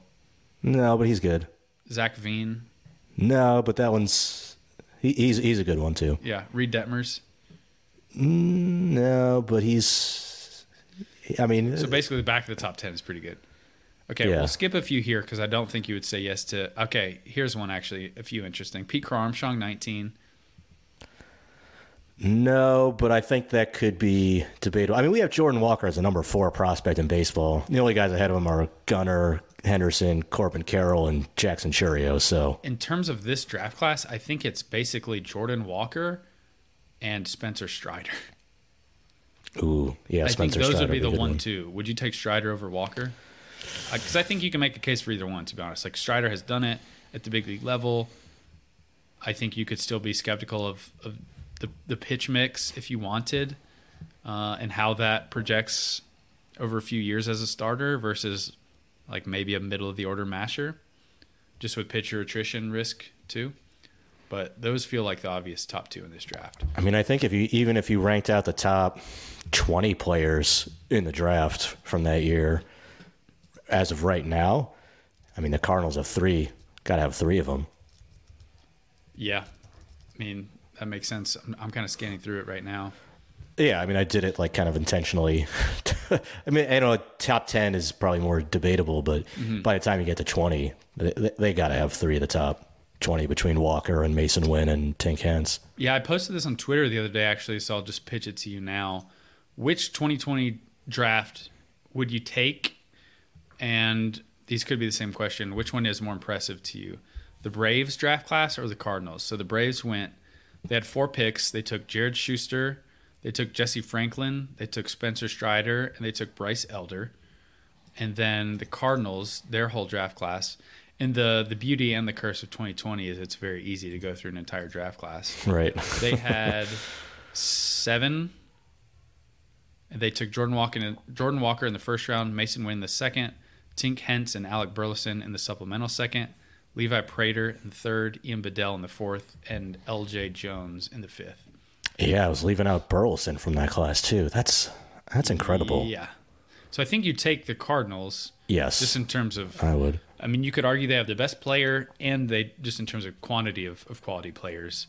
But the Braves, I think, is impressive because you're looking at a class that has a real chance to get 100% big leaguers, which I'm sure has never happened, and it'll be cool even if there's a massive asterisk.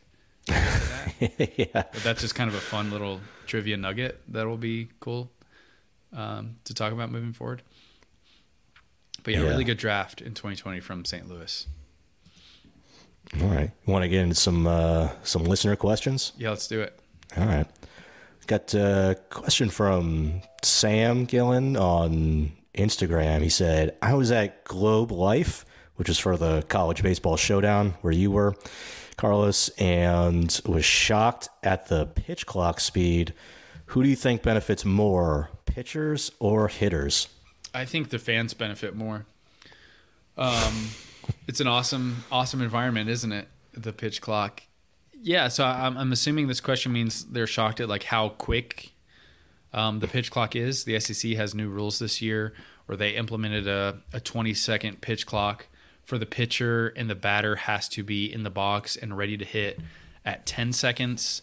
If either the pitcher doesn't start their delivery to the plate or the hitter is not in the box ready to hit at those time limits, they get a strike or a ball called. There were probably 3 to 5 instances of hitters getting a strike added, including a couple punch outs. Hitters striking out because they just weren't in the box on time. Yes, that happened. And it's a little bit jarring when you first see it, and I could see people hating it initially. But I think the teams and players adjust pretty quickly. The toughest part is there were a few instances where the hitter seemed to think he was in the box, and the umpire assigned the strike because he wasn't appropriately ready in the box. So players are going to get used to it very quickly. I think for pitchers, it's easier for starters to adjust to it because you come out and you start, there's no one on base, you can kind of get into your rhythm, and being able to get into that rhythm and tempo early on, it really was not much of an issue for most of the starters. There were a few instances, and I think most of the pitching balls that were assigned were given to relievers who came in with runners on base, and they kind of just come in from the bullpen, and they're probably doing their typical routine, and they haven't been able to get used to the pitch clock. And so that's something that relievers, it seems like, have the biggest learning curve. But I think that it's equal in terms of who does it benefit more. I don't think that it gives anyone any sort of advantage. I think overall probably actually the hitters, just because you're not able to fully rest like you maybe would without a pitch clock. I can't see what the benefit of more rest would be for a hitter, where like with a pitcher, especially in later outings for a starter, maybe those extra seconds actually do help you. But I think in terms of who benefits, it's just fans and people who are watching the game because the tempo is great. I think the penalty is appropriate. I think the teams all can adjust to it pretty quickly because, I mean, no one wants to getting a strike called on you for no reason other than you weren't ready, like, can ruin your at bat. And it's also like all you had to do was step in the box. So like you simply had to be ready in time. It's not a huge ask for the players. I think the umps did a really good job consistently enforcing it for the most part throughout the weekend. And I think that's really the only scenario where pitch clocks could be bad is if the enforcement is bad, and it wasn't in this outing. And I think that college games in particular can really drag because there are a lot of pitching changes with coaches calling the games. Sometimes it can take longer just for that to happen, but we've seen a lot of teams starting to use different technologies to make that happen quicker. So I think in general, it's massively positive. I love going to games that have a pitch clock. I'm not sure that it'll ever be standard for high school just because it's a lot harder to get pitch clocks installed and have your umpires do all that at the high school level. But, man, it'd be great.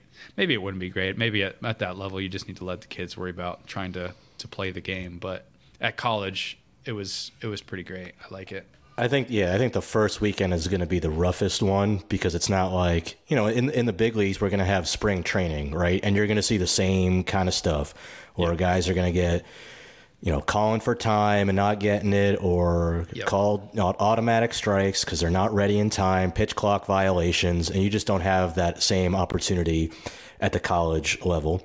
And I think your point, I hadn't considered that about how relievers are probably going to face a bigger adjustment to it because they're not getting as many reps, especially early in the season, to get accustomed to it. Yeah. And as relievers, they're probably throwing with more effort on each pitch. They generally work slower than starters because they don't have to hold up over a long period of time. So they're just going to air it out and try to rest as long as they can. So I think coming into games with runners on, you're in a high pressure situation immediately and you're trying to put all of your effort into one pitch, kind of like you were saying, compared to the starter. When you're starting an inning clean and you kind of have at least a few pitches without any runners on base, I think just being able to do that a couple times gets you in that mentality. It definitely seemed like the starters really had no problem. The one issue you might run into is with runners on base. There's some new rule. I don't know the specifics about it, but players picking off basically just to reset the pitch clock. Like you have to throw to the bag, and there are a few times where a pitcher stepped off the mound to throw behind to second base and no one was covering, and you kind of just lobbed to the shortstop standing at shortstop position. Like how that's enforced, if there are any enforcement mechanisms for that, will be interesting to see because I wasn't entirely clear on how that was supposed to happen or what the rules were behind that. That's also one area that would be maybe a little dicey at first before it gets resolved, especially at the big league level too, where you only have a few amount of pickoff attempts now. But to go back to Sam's original question, I think it benefits. I agree with Carlos, and well, he doesn't answer your question. It does benefit the fans, but overall, I think it probably is more of an advantage for the hitters.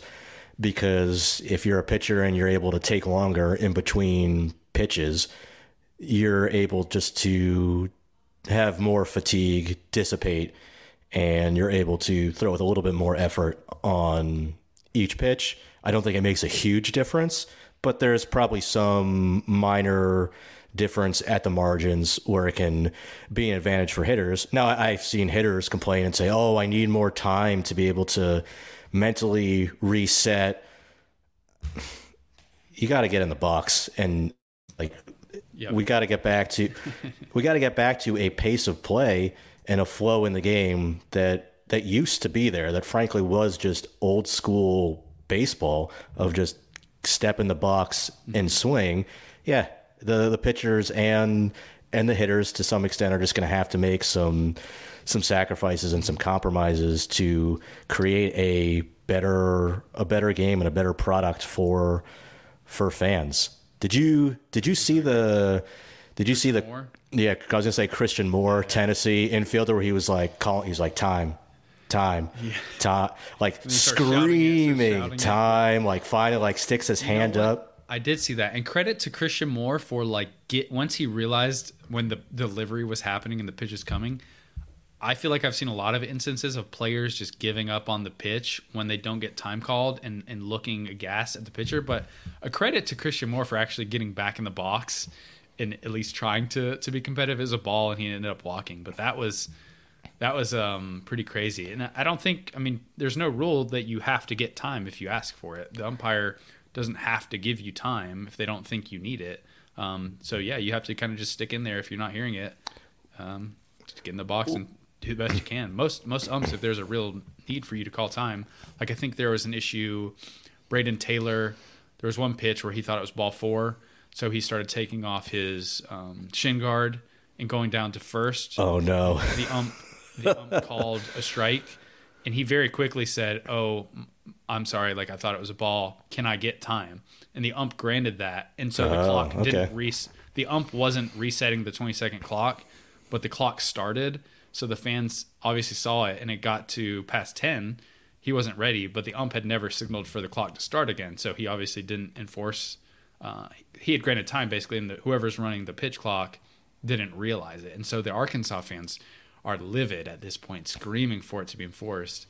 So I think there are situations where clearly you will get time, but you don't necessarily have to get time called just because you call for it. That is definitely going to happen in a major league game, and they're not going to give them time, and it's going to be like super awkward. But I get why in that situation, like Christian Moore, totally understand why he was frustrated in that situation. Like every probably hitter in college baseball would be too. But at the same time, you know, people say, "Oh, like this is an ump show." No, like this is the new rules. Mm-hmm.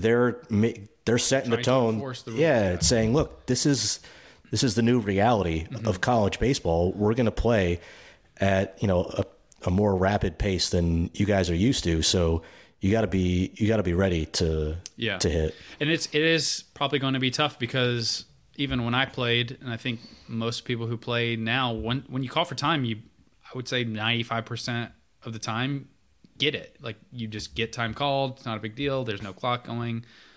But yeah, there's not going to be a lot of scenarios where you can just call time, take a few breaths, mess with your batting gloves, step out, walk around. Like that's unnecessary. We don't need it. It's not fun for the game. We want to just, like you said, catch the ball, throw the ball. Let's play. And at the minor league level, we've all seen it happen, and it's a fantastic viewing experience. I think it's good for the game. And if part of that is also that you get pitchers throwing fewer max effort pitches and the game shifts a little bit closer towards the balance of hitters because it's very solidly in the power of pitching right now, I think that's just a great extra benefit. I am curious, Sam, if you liked it personally. You said you were shocked by it, but let us know. Like, did you think it was different while watching it and everyone else? Because I know there are a lot of people who are skeptical of the pitch clock, and you even had talked about this previously on the podcast, Ben, how you were, and then you experienced it and liked it. I'm curious if you guys listening, like what your thoughts are now, and then after you experience it, if it changes or if you still don't like it, or just what your general thoughts are on it. Leave us a comment on @FutureProPod on Twitter, but also give it a month too and see how your thoughts are then, because I think it's jarring at first, and seeing, you know, if you're at a game and you're like, wait, that guy just got called out on strikes and there wasn't a pitch thrown, like that is frustrating to see. Yes. But I think in a month, that's going to be pretty rare to see that. Yeah, I've talked to a number of people who didn't initially like the idea of the pitch clock, but once they experienced the game, they liked it. I haven't heard from a lot of people who were the opposite or have been adamantly against it. And this could be just a bias or a selection bias, but it seems like most people kind of like it. And I do think that the clock, it's not really jarring. It fades into the background pretty quickly. Like, it's not something that I find myself really noticing a ton. Brad Bell on Instagram asks, what impacts player development the most? Is it investment by owners, good staff, or is it something else? This is a good question. I don't think it's investment by the owners. And I think teams like Tampa Bay and Cleveland, who are some other teams who are notoriously don't have big spending owners, and I guess you could say that those teams you can invest in player development without investing in the major league product. But I think in general, like the amount of money you're investing is very, very minimal. And maybe this is where some teams like Cleveland, like Tampa Bay, are like, instead of investing in players, we're going to invest more than other teams do in our staffing for player development and try to make gains that way. But I think that still the best, what impacts player development most is probably the actual staff on the ground who are helping these players develop, good coaching. And I think all the teams that I've talked to who I think are the best at player development, they all talk about the way that they communicate between departments as being like one of the keys to their success. And I think there's got to be something to that with multiple teams and multiple people with those teams telling me that that's how they've been successful. So I think it's good staff. I think it's like very good interdepartmental communication and individualized development plans for players, not having some overarching team philosophy that you kind of try to hammer onto everyone regardless of their strengths and weaknesses and the way their body moves and the way their body works. All three of those things I feel like are the biggest keys. And I feel like any team can do that, maybe in the good staffing part. But I think there are even examples of teams who have lost a lot of like highly regarded coaches or front office officials, and they kind of keep plugging along because they've developed really good processes for what they're doing. So I think maybe if I had to dial this down to one thing, I think it's like high quality interdepartmental communication and individualized development plans, I think would probably be the most important. What about you? Yeah.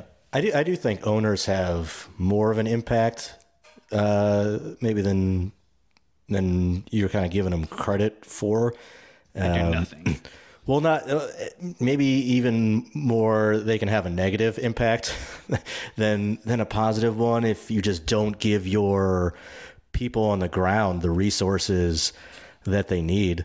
Like you said, maybe the Rays and Guardians are not spending a lot on their major league payroll, but you can still invest a lot into into having larger coaching staffs at each level, more roving instructors. You can invest more into different types of technology to aid the development of your players. But ultimately, I think it does come down to the coaches that you hire, the people who are on the ground in player development, hands-on, working with the players to get them better. And I agree with a lot of the points that you made about being able to have everybody be on the same page, not just be not necessarily be a cookie cutter organization and say, oh, we're going to teach everybody this sweep, the sweeper slider, or force every pitcher to throw that, or we're going to have every hitter,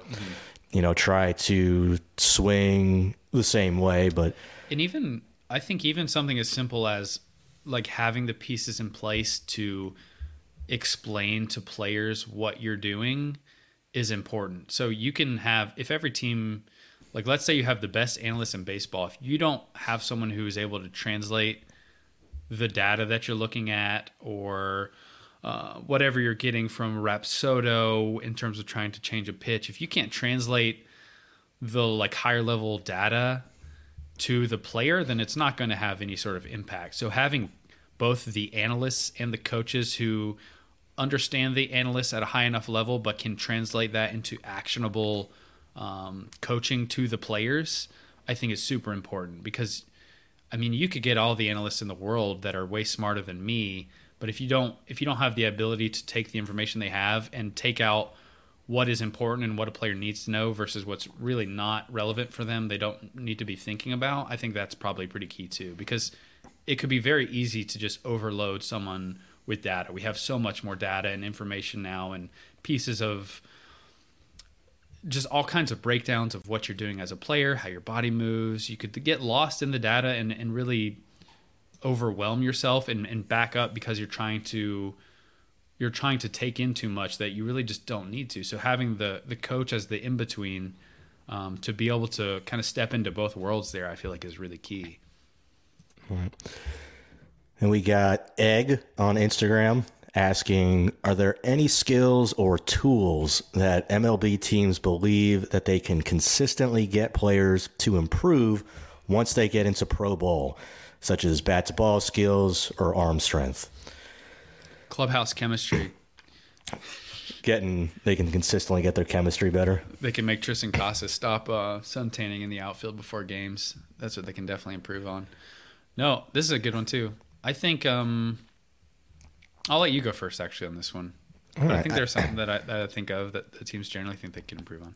I think it in part depends on what level of player you're looking at, right? So for a college hitter, it's going to be very different than if you're drafting a high school hitter or signing a 16, 17-year-old international free agent.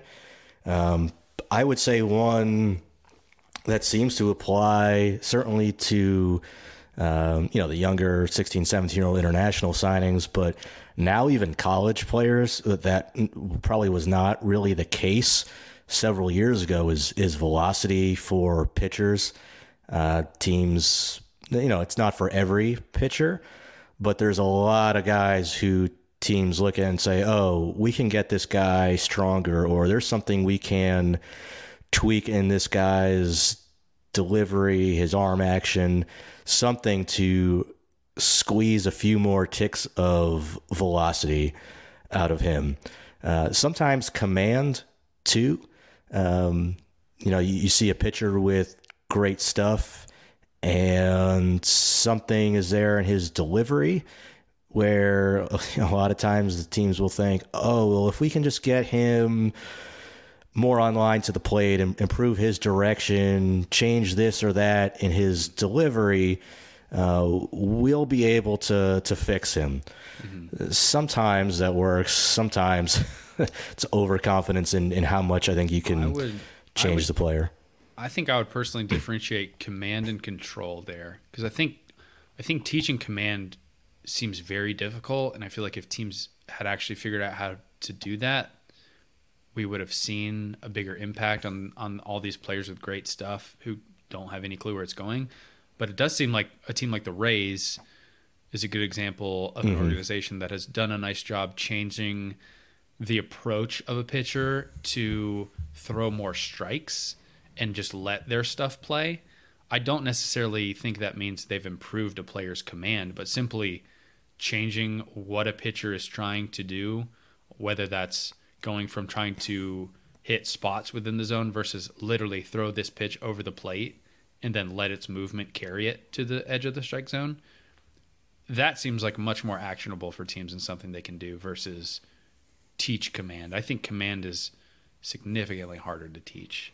I wouldn't say that you can't teach it, but it feels like if teams could teach it, they would have just arms coming up out of every team they have in the minors. Well, what you mentioned about the Rays ties into another one, which is, and probably applies to hitters some too, is approach, where teams will look at a pitcher, let's say a college pitcher even, and say, oh, well, we really like this guy's slider, but he's way too fastball heavy in college. His pitch usage is all... Let me tell you, Ben, there are no college pitchers who are too fastball heavy at this point. Right. They're all throwing curveballs all the time. All right. Well, maybe that's not a good example then. But or this guy's throwing a 4-seam or a 2-seam fastball, but we really think he should be throwing a 4-seamer, so we see something where we can fix just his approach more so than we can enhance a tool of his in particular. And sometimes for hitters too. I think it's tough, but especially if you're looking at younger hitters, there are definitely teams that will say, oh, this guy has unbelievable bat speed and power and athleticism, and we think he's a 16, 17-year-old international free agent. We can, or even a high school player in some case, we think we can get him to rein it in a little bit and improve his plate discipline, improve his swing decisions. I think, and again, it depends how young you're talking about. That's kind of a a tough bet for me to make in a lot of cases. But if the question is what do some teams think they can do, I think that would fall into it as well. Mm-hmm.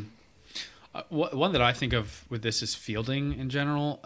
I think a lot of teams think that once you get a player into pro ball, just having the additional time for instruction of defensive work helps, especially catching.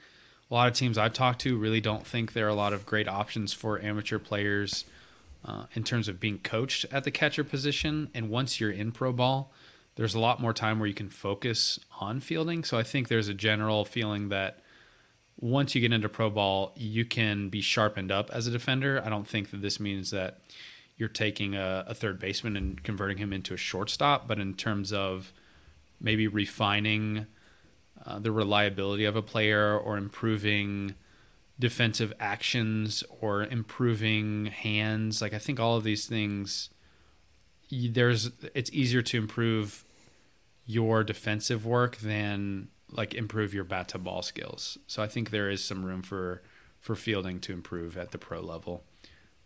Yeah, I think that's a good one. And the other ones just the reps too, maybe that you get in pro ball, you're just doing it every day. I think there's something to that. Yeah, absolutely. I think the other ones for young hitters and then for young pitchers and young hitters, young pitchers, especially high school pitchers and international pitchers, I think teams are looking especially at fastball, breaking ball, and then saying, yeah, this guy doesn't have much of a changeup right now, but whatever, he's in high school. He throws 95 miles an hour. He doesn't need to throw a changeup in high school, so he just hasn't really focused on it yet. He's just been fastball, breaking ball throughout high school. Once we teach him how to throw a changeup, once he gets more repetitions with it, there's more confidence you can potentially at least develop that pitch. And then the other one is just getting stronger and more power from a young hitter. A lot of teams, like the Guardians are a good example. Well, they'll sign guys who, they're not even necessarily that tall, but they're, slender players who have really good hand-eye coordination, make a lot of contact, and then they hope that the power is going to come later just as they get stronger. It's probably easier, and I would agree it's easier to get a player stronger and add more power, and depending on how young you're talking about, sometimes even more bat speed too, than it is to overhaul a player's swing or fix a player's vision when it comes to issues with the pure bat to ball skills. I think the development of strength and power, especially in young hitters, is something that a lot of teams expect will develop or can develop later on. Yeah, for sure. Those are good ones. I don't think I had any more. All right. Any other questions? Or those it for today, I think. I think we're at 2 hours now. We are. We've hit our 2 hour mark, so we've done our duty to you guys. But again, if you want to send us questions, we've got an email now, futureprojection@baseballamerica.com. Send those to us. At any point you get them, we'll collect them. We'll go through them. We'll throw them out. If they're bad questions, we won't answer them. And if they're good ones, we'll answer them on here. But we'll definitely read them all. I can promise you that. I don't know that we can promise we'll answer them all, Ben. Can you make that promise? I'm not making any promises here. What do you have coming up, Ben? Any travel? I know you're in the Northeast. High school baseball, college baseball, not really super active for you, but next week I'm getting to some local stuff here around Virginia. Got a few more college weekend trips coming up, so I'm thrilled. It's been fun. We've been talking about this for weeks about getting out on the field, and it's really been nice to actually sit at a game, chop it up with scouts, and listen to the Arkansas crowd boo Rock Reggio relentlessly. It's been fun. Yeah, no, we might have some snowball fights here, but that's about it. All right. Well, thank you guys for listening. Thank you for supporting the podcast. Give us a rating and a review if you feel so inclined and you haven't done so yet. And thank you to all the BA subscribers who we assume if you're at hour 2 of this podcast, you are supporting. But if you're not, definitely consider it. We're able to do everything we do and travel around the country and see players and break them down for you and talk about them because of your support. So we really, really appreciate those who do. And just thank you for listening to the podcast, even if you don't. So much appreciated. For Ben, for Carlos. See you next time, everybody.